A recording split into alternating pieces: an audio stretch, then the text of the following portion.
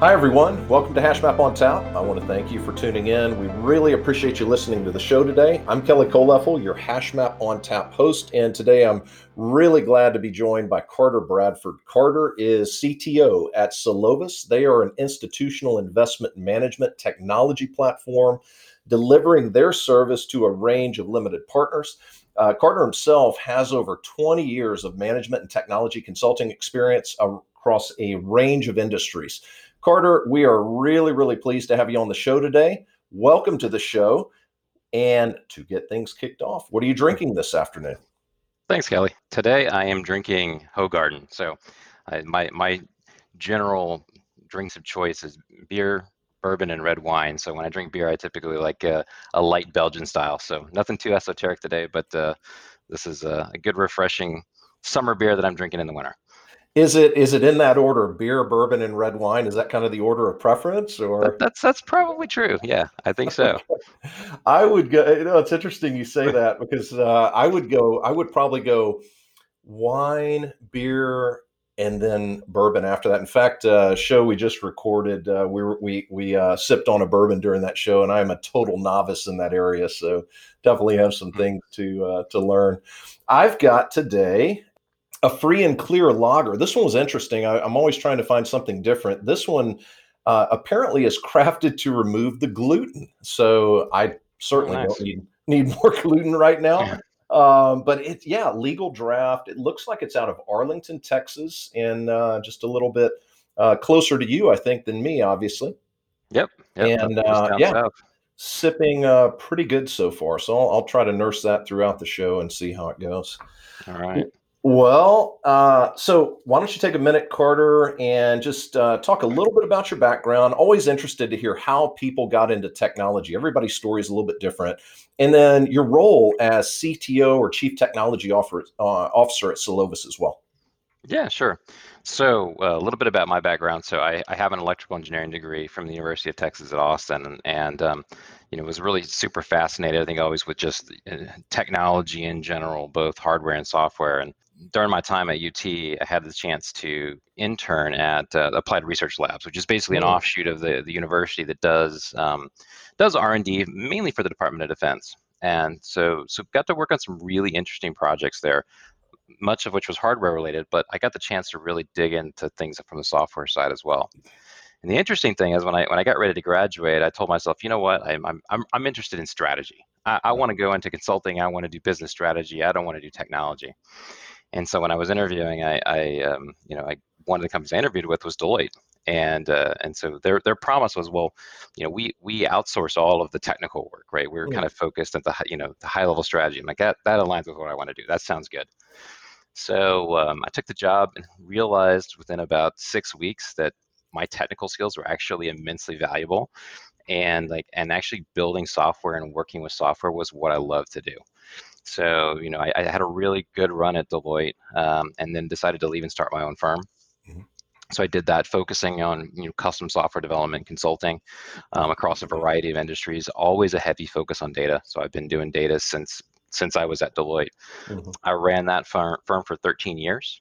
I sold it in 2015 to an Alaska Native corporation, and kind of after selling, I ended up running, basically the company I'd sold. Plus, we had about four others that we had acquired in as part of the mix. I did that for about I guess about almost 4 years, and had a lot of interesting customers, a lot of interesting projects. And then I had this opportunity to join Solovis in September of 2019, and kind of the rest is history. So I've been doing that since, and it's been a wild ride to say the least. How did it's that is a that's a pretty incredible background as you go through with Deloitte, a massive company, and your the work that you did in the research labs, running your own firm. What was the decision point like where you said, "Hey, I've done this, sold it." You ran this combination of firms, but then you didn't decide to do another thing like that. What did you think about it at the time, or did you say, "Hey, I really like this Solovis opportunity," and that was pretty much it? Yeah, I really wasn't looking to do anything else. Like, we were having a lot of fun at the consulting firm that I was running. Mm, It was high growth, lots of interesting customers and projects. But I got a call one day from actually from an ex-client, and I kind of internally I sort of rank my clients from the ones that I probably don't want to work with again to the ones that I would work with in a heartbeat. And Yeah. and this particular customer was right up there at the top of the list of folks that I just one of my favorite people that I had an opportunity to work with. Yeah. So he'd gotten a call and said, "Hey, I've joined this startup. We're kind of at that stage of growth where we really have to figure out how to scale our technology team. I just want to pick your brain. Can we get together for lunch?" So, and I said, "Yeah, sure. That sounds great. Sound like a great consulting opportunity." Met him for lunch along with the CEO of the company. We started talking through ideas and sort of what the problems were, and one thing led to another, and from a potential consulting engagement to, "Hey, what if you just came on as our CTO?" Yeah. And so I thought about it kind of long and hard, and it really appealed to me for a number of different reasons. Obviously part of it was they were very fast growing, Yeah. and just kind of being in that startup pace.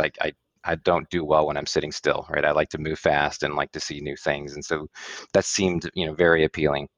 And they had just a ton of challenges related to kind of getting past like that sort of initial stage of startup success from a technology organization perspective, and like moving into sort of the next phase of growth. And so those were things that I think those types of problems, and they're people problems, they're technology problems, they're process problems.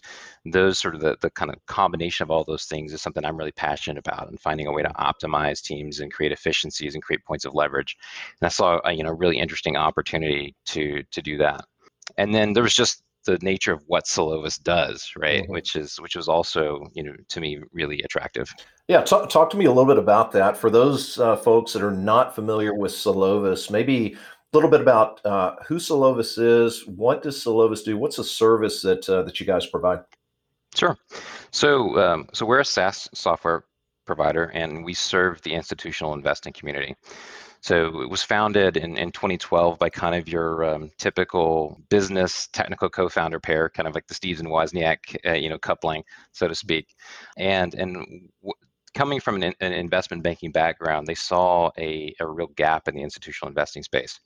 So if you look at our customer base, which typically they're folks who are going to have portfolios probably in the, let's say, high hundreds of millions, low billions, all the way up to $1 trillion, right? So they're folks who are managing large sums of money, and they're not investing, typically the way that you and I might invest, right? They're not buying mutual funds or trading individual stocks. They're doing all kinds of things that are more esoteric or require basically bigger bets or longer term bets, things like Mhm. private equity and venture capital, right? Hedge funds, complex real estate deals. Yeah. And the challenge that they had is trying to have having one place where they could understand the performance of their portfolio across all of these Mhm. asset classes. So the way that it worked kind of pre-Solovis is they would get a canned report, let's say every quarter from their custodian or from the managers that they were working with, the hedge fund managers or the private equity managers, and they would have to sort of figure out how to munge all that up, right? And Mhm. it really was difficult for them to put their lens on top of it and have really a timely and accurate picture of their performance. So what Solovis did was built a platform that catered to all of those asset classes, gave our customers the ability to slice and dice their portfolio and the performance of their portfolio across any dimension and any time interval, and to do it all in real time with precision accuracy. And so that was really novel in the industry. And so when you look at the types of folks that we serve, um, it's in endowments. So think Mhm. of well-known Ivy League universities. Many of them are our customers. Foundations, so charitable organizations, family offices, pension funds. And I think one of the things that sort of attracted me to Solovis is if you look at sort of the majority of our customers, like when you think of sort of the investment community, there's maybe this perception that there's a lot of greed involved, and wealth is used to kind of beget more wealth. But really, our customers are focused on things that are really working towards advancing social good, right? So, Mm. and university endowments are obviously looking to further education, right? Pensions are helping folks have a comfortable retirement. So when I looked at sort of the combination of these things, right, which was I'm really interested in sort of the financial domain and the investing domain, and then you couple that with sort of the mission of some of our customers, it was a really powerful combination. So that's what Solovis does. And go ahead. Yeah, no, I was going to ask. Let's go back. Take me back because this is fascinating to hear the background on it. When you started with Solovis, you talked about the growth pace that Solovis was on. Can you give us a sense, number of employees then and now, kind of revenue growth, or maybe just a percentage then and now? Uh, how fast has that growth accelerated over the last few years? Yeah, so we've been consistently driving at 100% year-over-year Mm, revenue growth, right? And I mhm, think Solovis, from an employee perspective, it growing probably at around 30 to 40%, year over year in headcount. mm. So that's a difficult challenge, especially in a tight labor market, to make sure that you've got the right people to keep fueling that growth.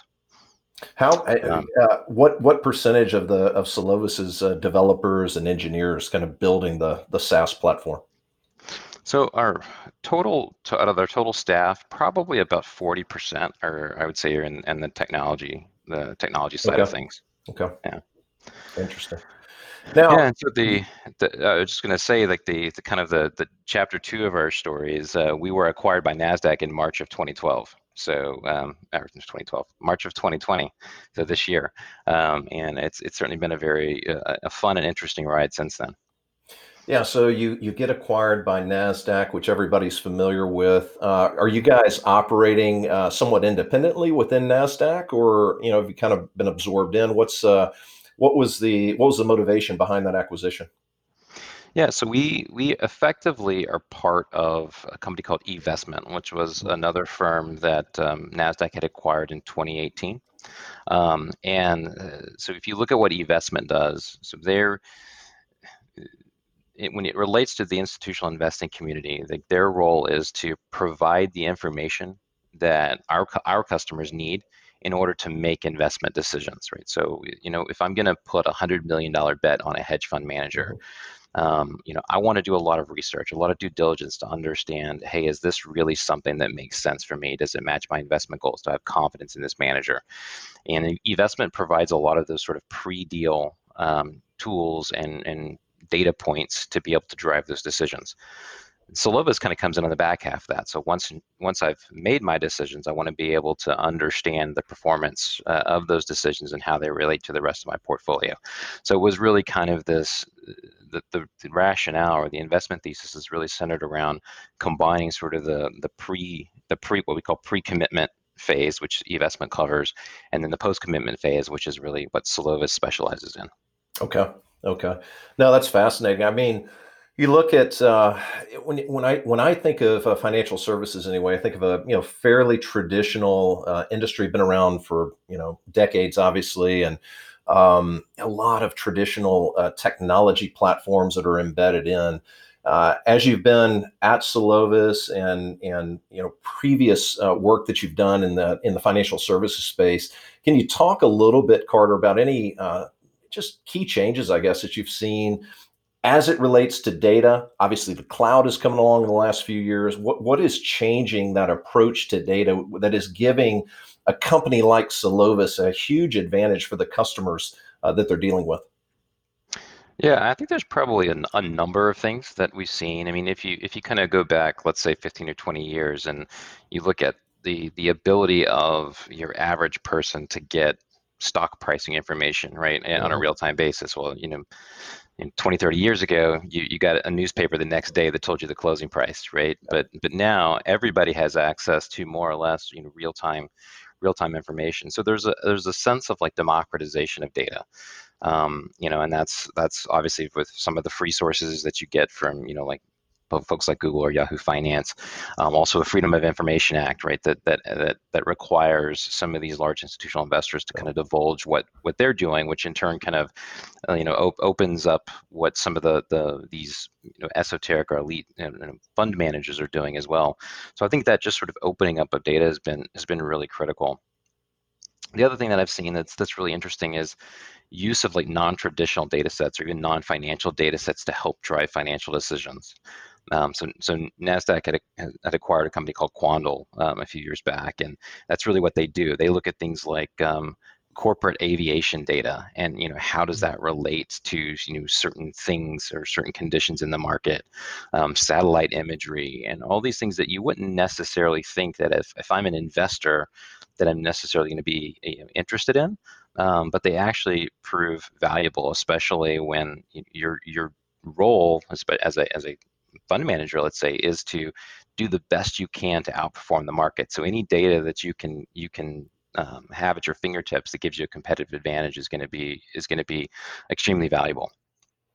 Yeah, those are interesting insights. I think that when I look at and consider, let me ask this: is there any hesitation around moving data sets like you just described? You've got this democratization of data. You've got tons of different data sets that are going to provide value. Can I move that? Do you feel like the financial services industry is ready and willing to move that to the public cloud? What's the view on that? Yeah, I think absolutely. I think it's um, almost ubiquitous at this Yeah. point, right? There's been a general shift, I think, in the notion of security, right? That perhaps the financial services companies themselves might not be as good at security as the public cloud providers whose business completely relies on their ability to have secure platform.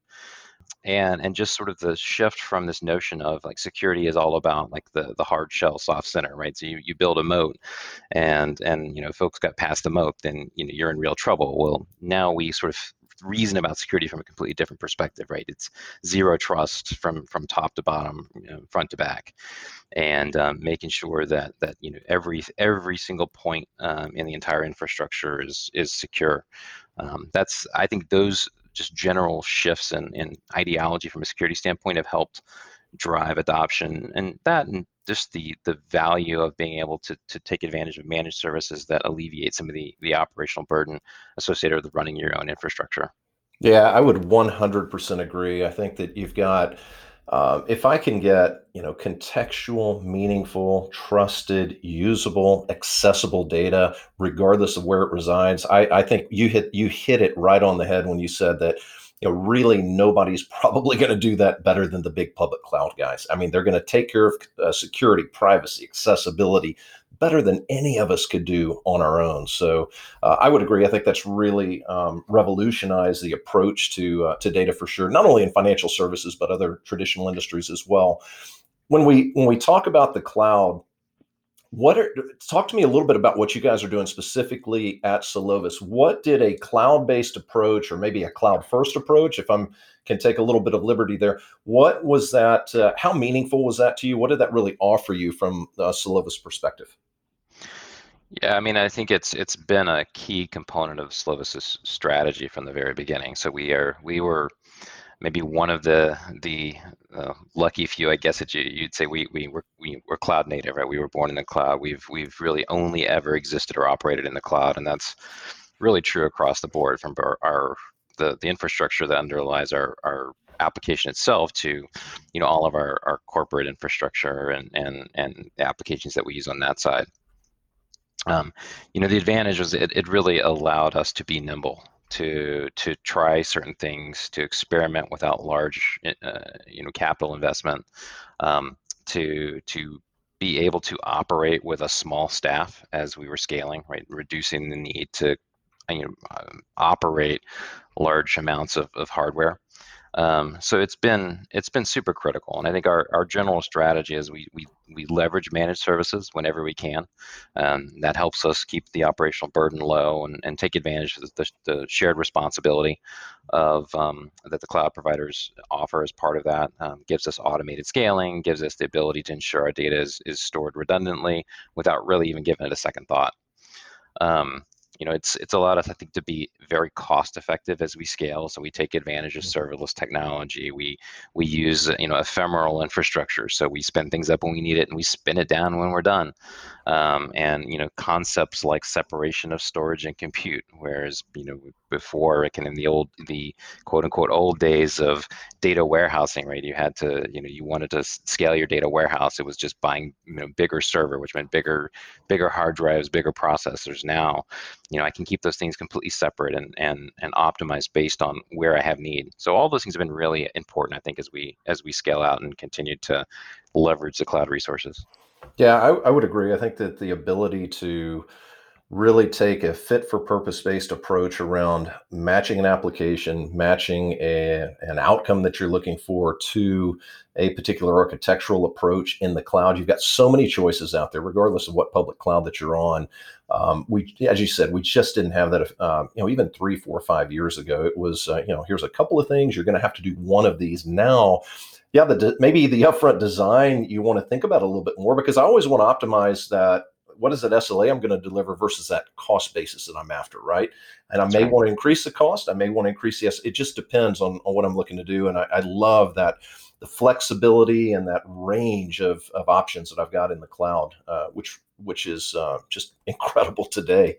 So you guys, I know, worked on I guess I'd call it a new approach to. I think about data, and I think about acquiring it, transforming it, persisting it, consuming it, probably putting some automation around it.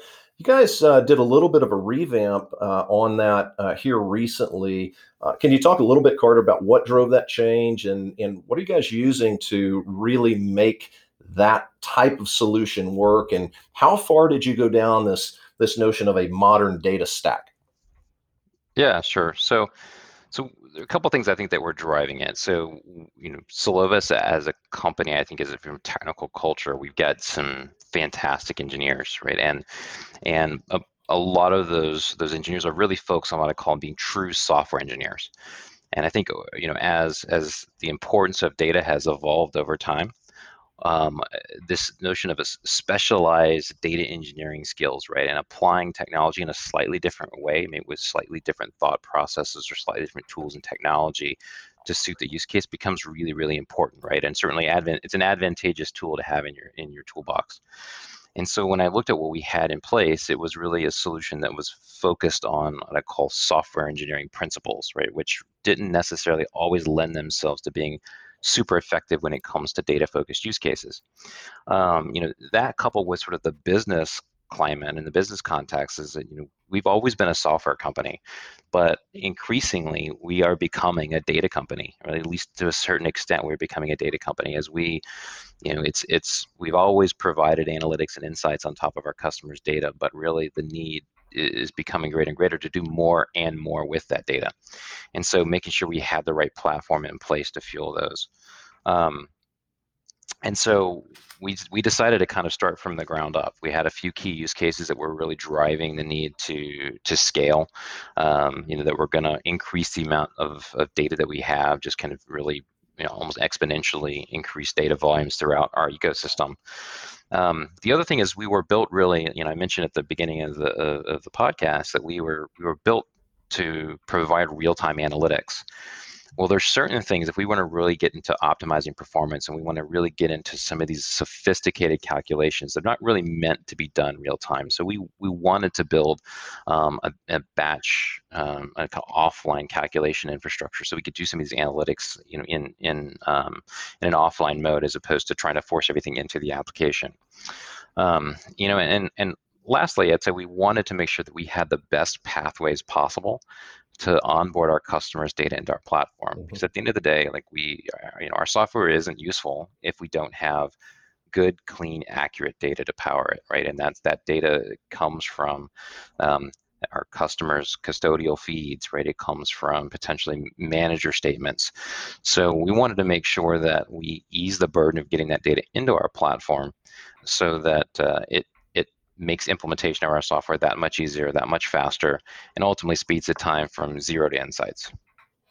Yeah, no, that is a great approach. I think that, as I was listening, you talked about this notion of going from Solovis going from a software company to a data company. Immediately what popped in my mind was Microsoft. Always thought of them as a software company, and then they make this massive acquisition of LinkedIn, right, which is Hmm. 100% data. And I hear you saying the same kind of things and the other thing too, you talked about software engineering and the need also for this data engineering side of things. And talk to me a little bit. Earlier, you mentioned about really trying to get out of the infrastructure business, trying to go more managed services, maybe more SaaS services for the solutions that you guys use internally around your operations, but also the services that you're delivering to clients. Anything that stands out, or what was that stack that you guys ended up with? Yeah, sure. So we wanted to again really focus on things that I think were what we considered best in class. One that reduced the time to market, right, accelerated delivery, and I think you really leveraged the tools which are very much data engineering focused. Yeah. So if you kind of look at what we did, I would say one, it's not horribly unique, right, from a data engineering pipeline perspective, and I'm actually proud to say that I don't think it's horribly complex. Some of the calculations we do, but one of the things that we were able, or one of our explicit design goals as we moved from our old platform to this one was to keep it as simple as possible, right? And that's sort of I think a sort of core tenet or principle of mine. So what we did, we use Fivetran as a means to source data into our environment. So that's over SFTP integration with cloud object storage, whatever mechanism makes the most sense there. That obviously goes directly into Snowflake, which is sort of the crux of what we're using for our data store. And then we use dbt as a mechanism to transform that data and really use sort of the ELT approach of making sure we can harness all the power in Snowflake, keep the compute close to the data as it moves from raw form into ready to consume format.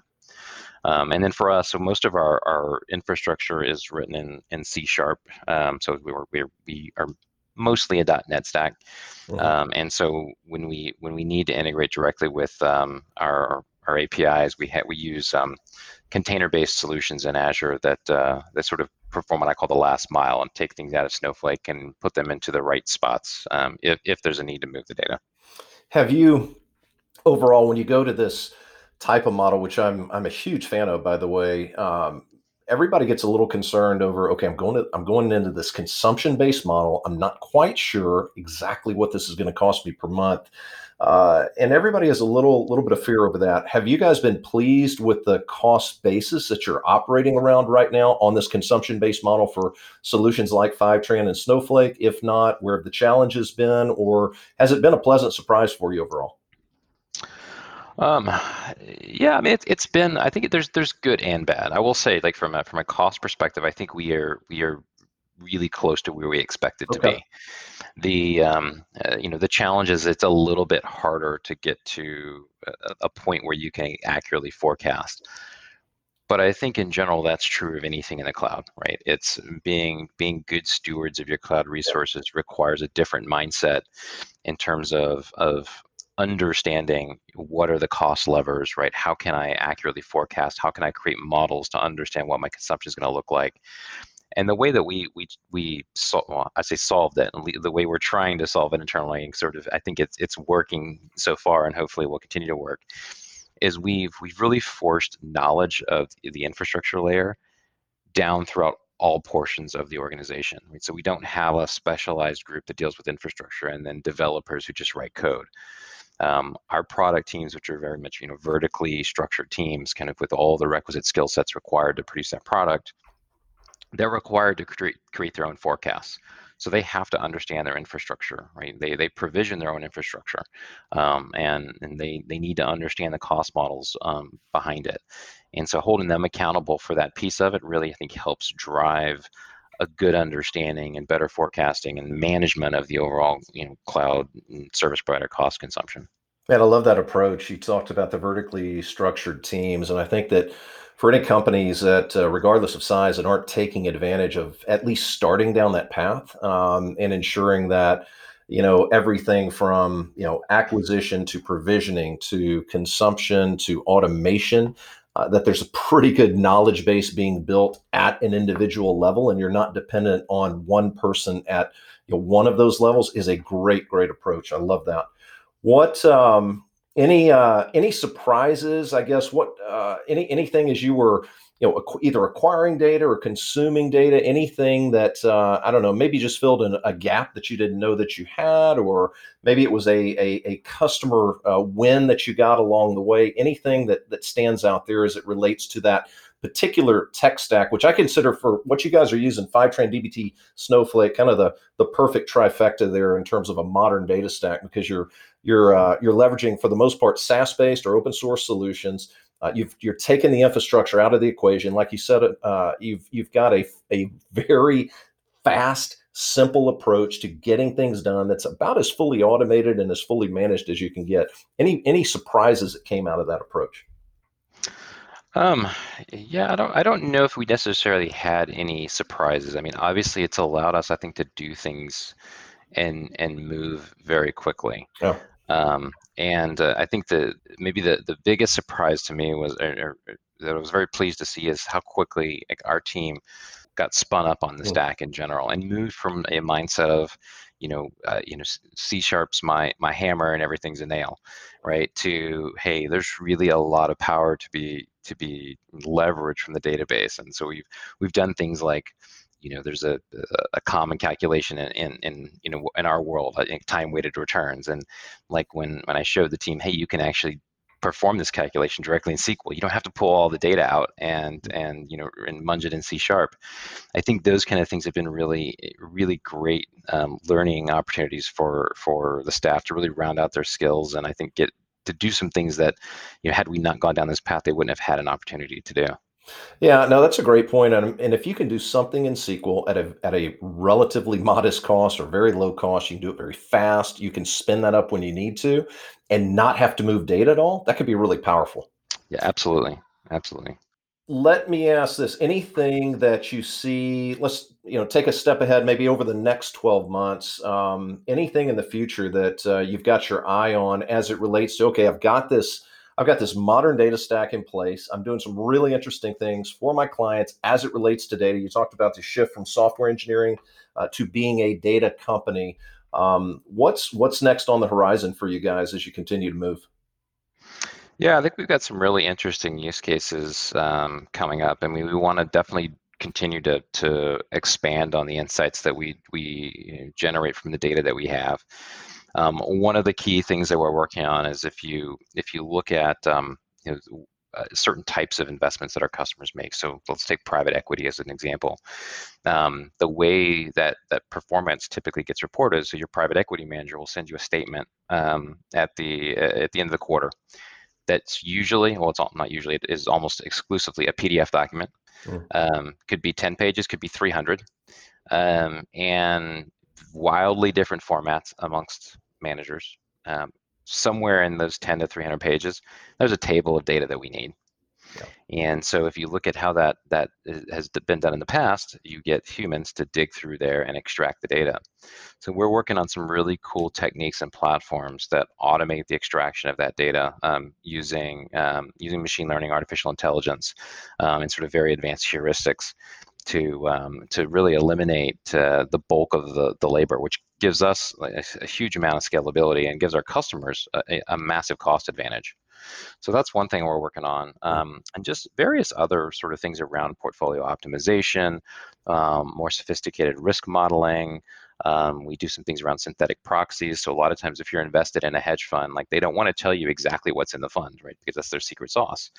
But if you want to, understand the exposure of your platform, so how much of my platform is in Asia versus North America, then you try to extrapolate on the data that they do give you, right, and apply that across your Mhm. your investment, your portfolio. So be able to create these synthetic proxies that sort of mimic the underlying detail of these non-transparent vehicles, is also something that's on the list. So we got a lot of really cool things, I think, that we're working on from a data perspective. That sounds fantastic. I would bet too that with all those interesting projects, you guys are probably having a pretty, I don't want to say easy time because it's always tough when you're recruiting and bringing new people in. But I mean, that's got to be interesting for somebody that says, I want to work on the latest technology stack on some really, really cutting edge applications in the Finserv space.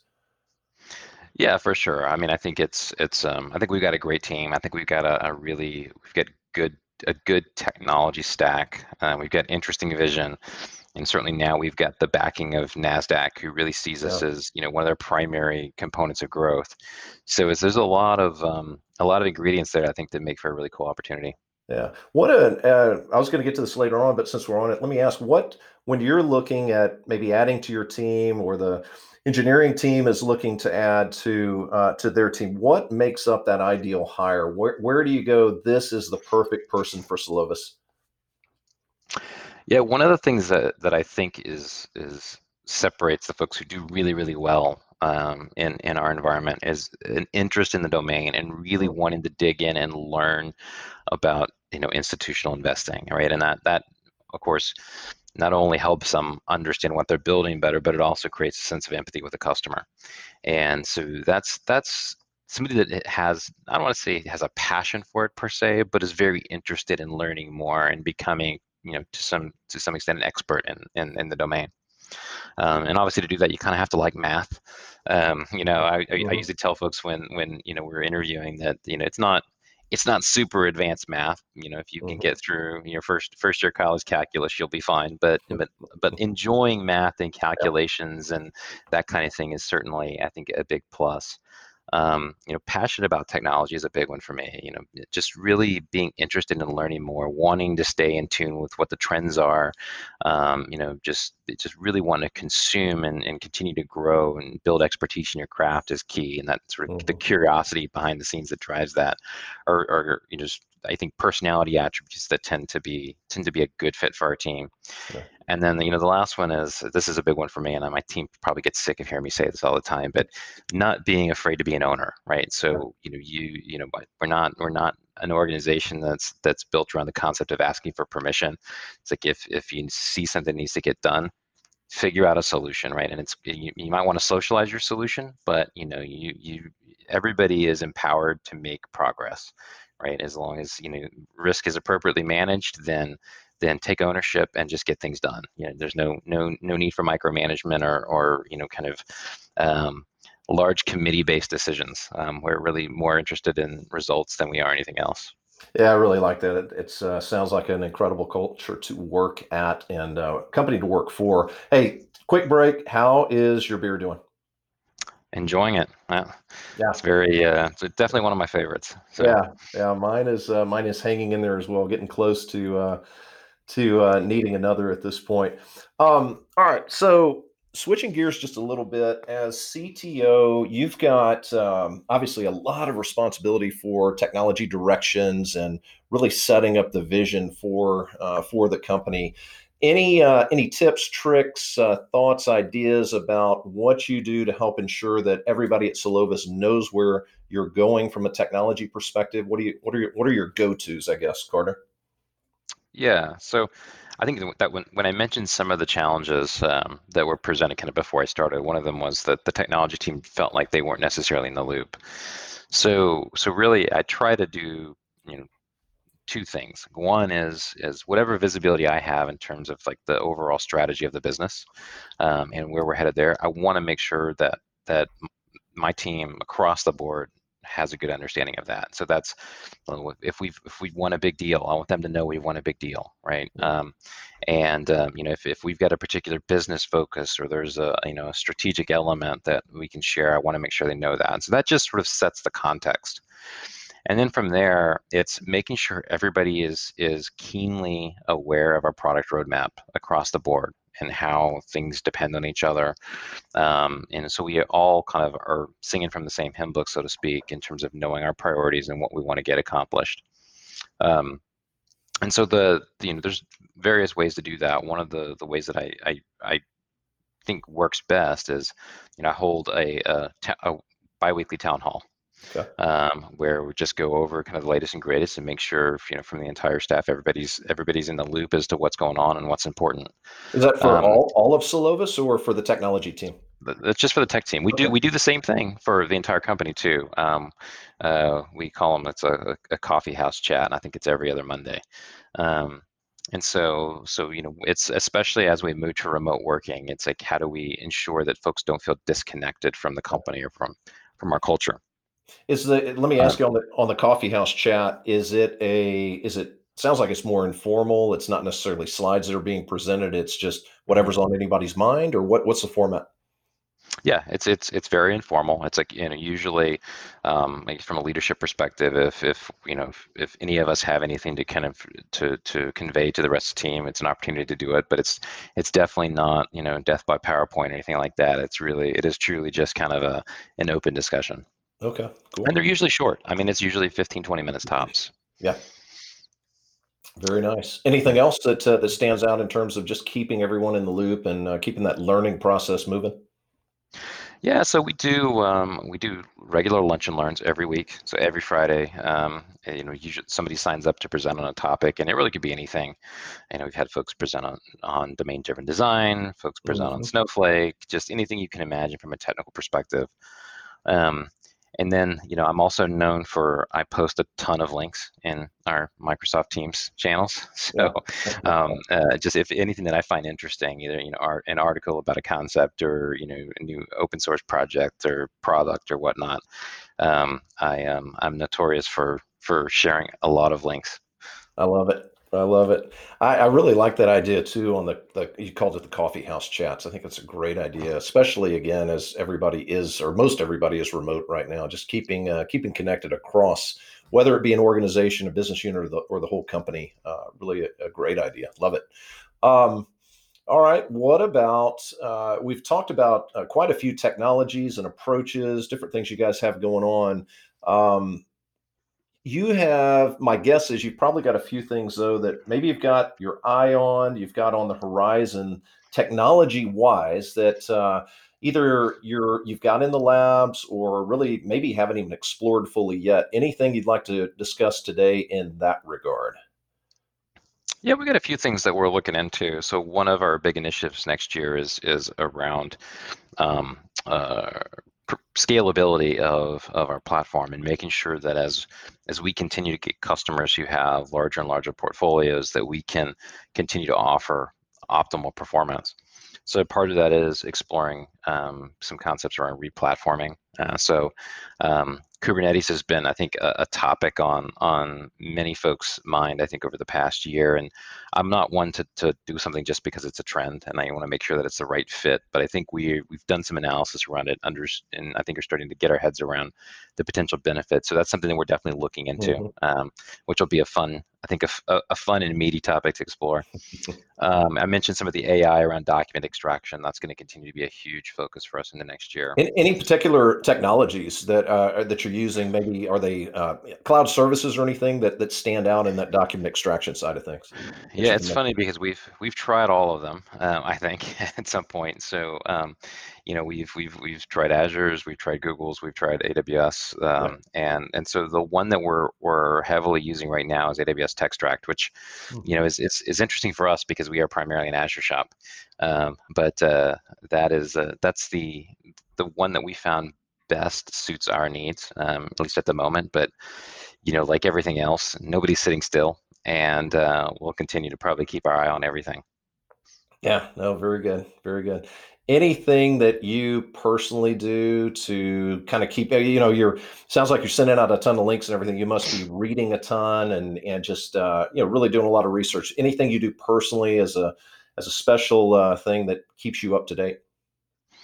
Yeah, I mean, so I read a ton, right? And Yeah, I tell my folks, like, it's not just technology, right? It's really reading anything. I think, the more you kind of consume, the better chance you have of connecting dots in unique ways.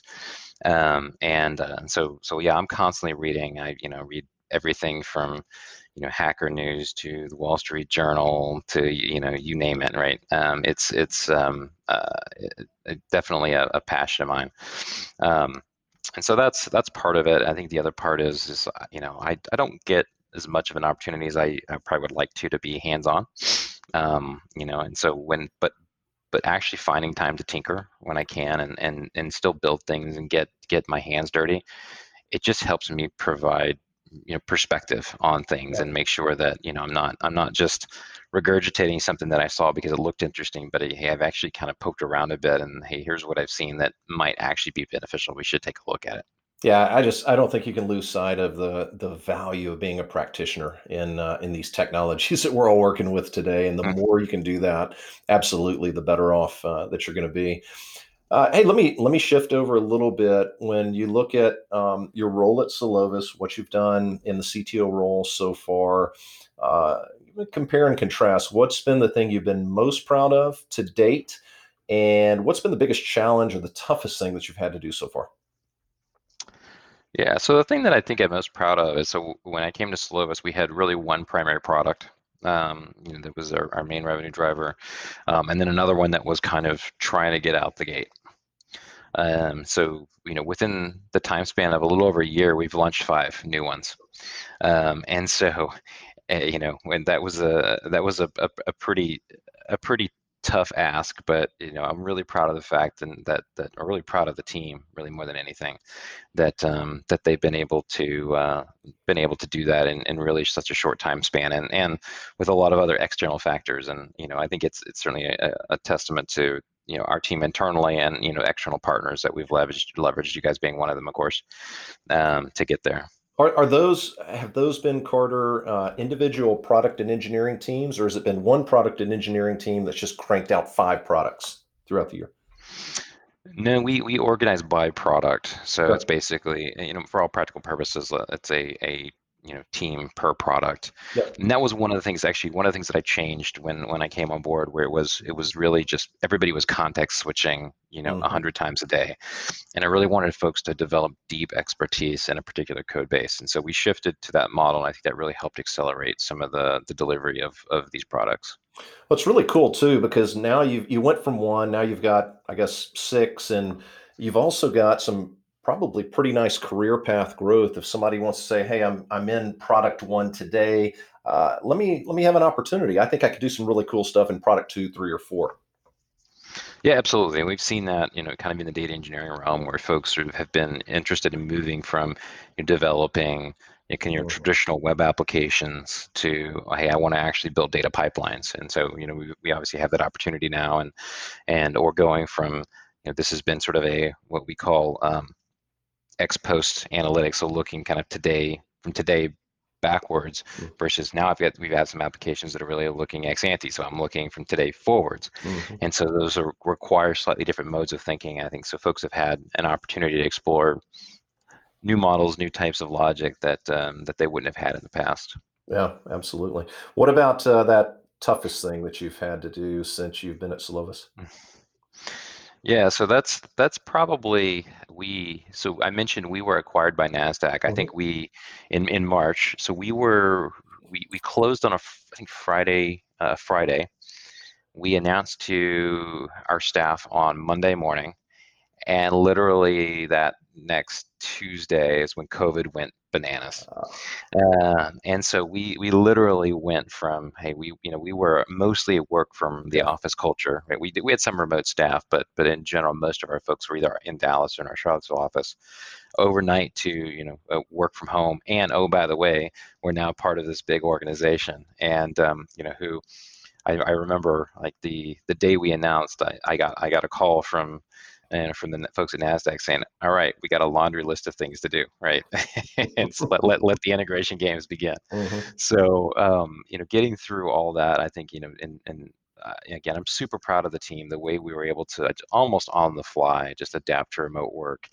Not only that, but the way that the team put all of this additional work on their plate, which related to the Nasdaq acquisition, in addition to getting all these products launched. I Yeah. mean, to say it was, to say it was challenging was probably an understatement, but we certainly, I think, did a really great job, and or the team did a really great job, and that's while it was tough, I think it's definitely something I can look back on and say, that was a great accomplishment.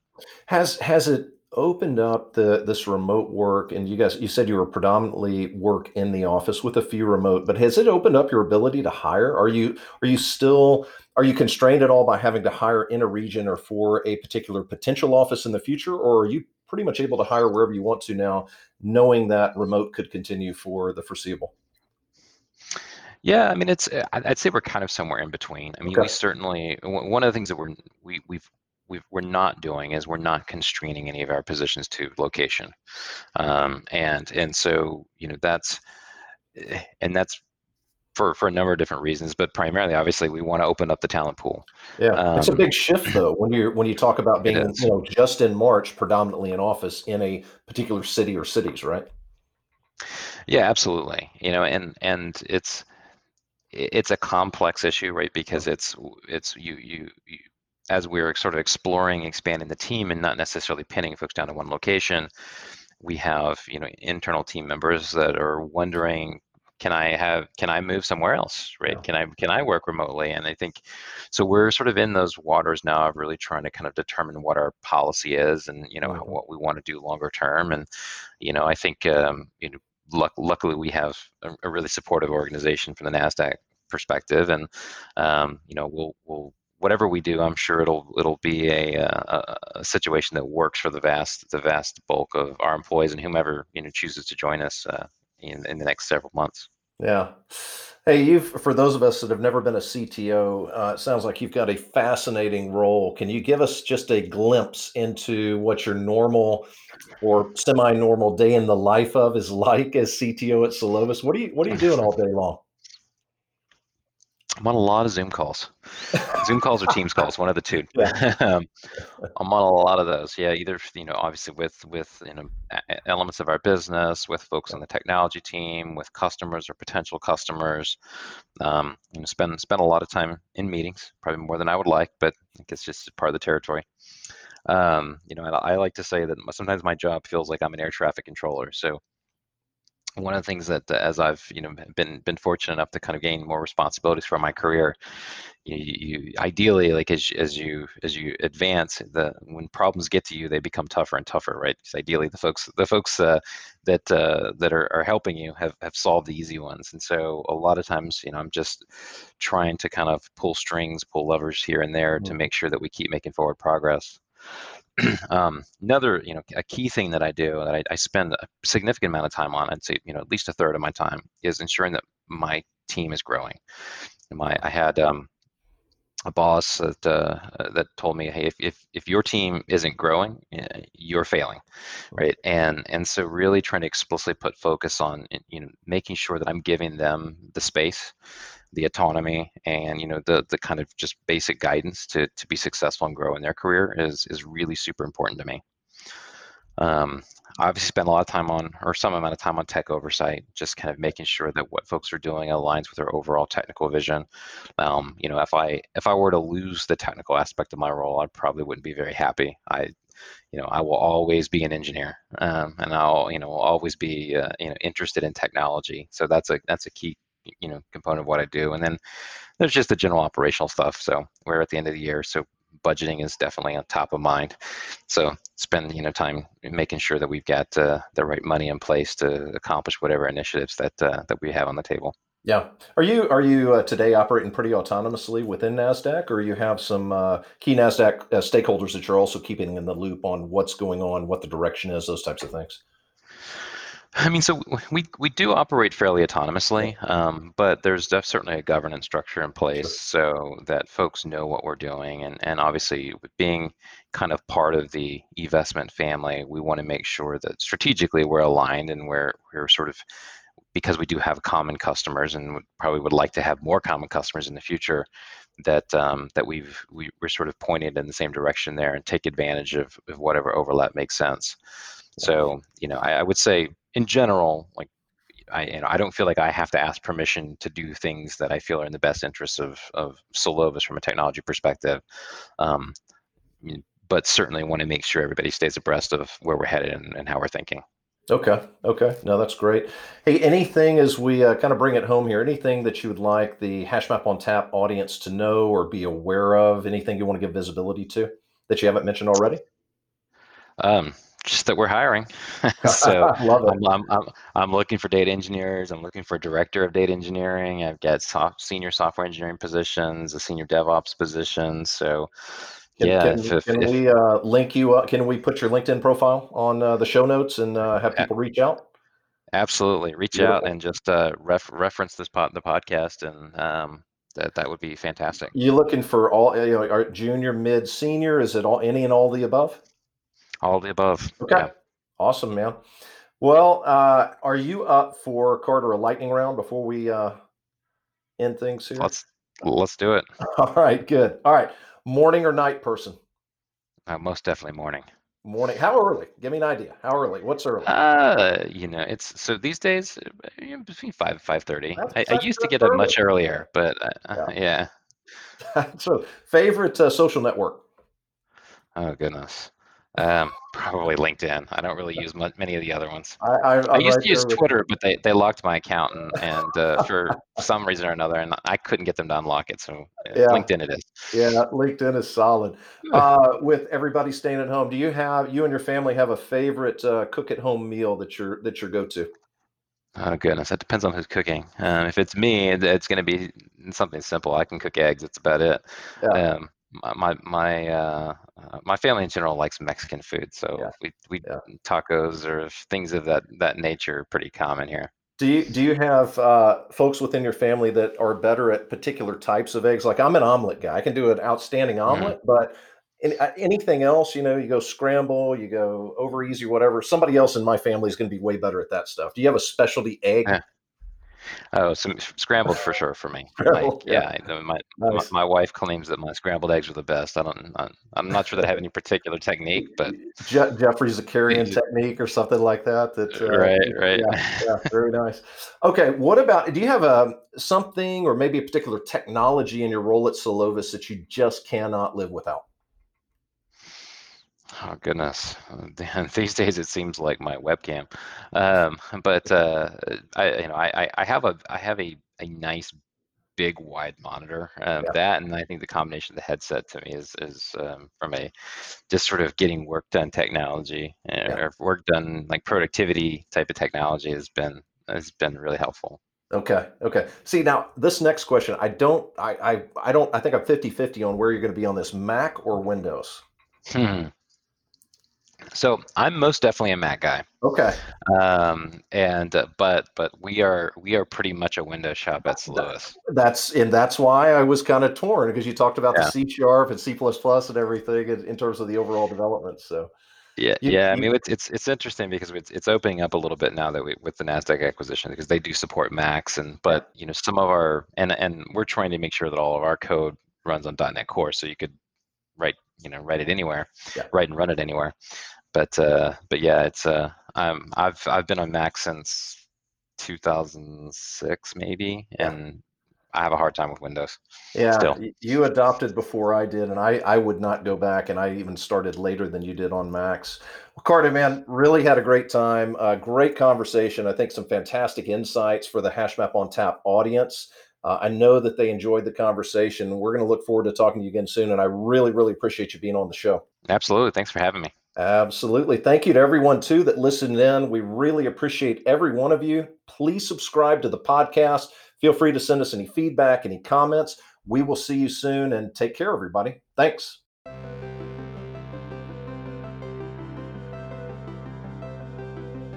Thanks for listening to HashMap on Tap. Be sure to subscribe for weekly new episodes and visit HashMap's Medium blog for new data and cloud technology perspectives. If you have any comments or suggestions for the podcast, please visit the HashMap on Tap page on HashMap's website. We'd love to hear from you. Thanks for tuning in.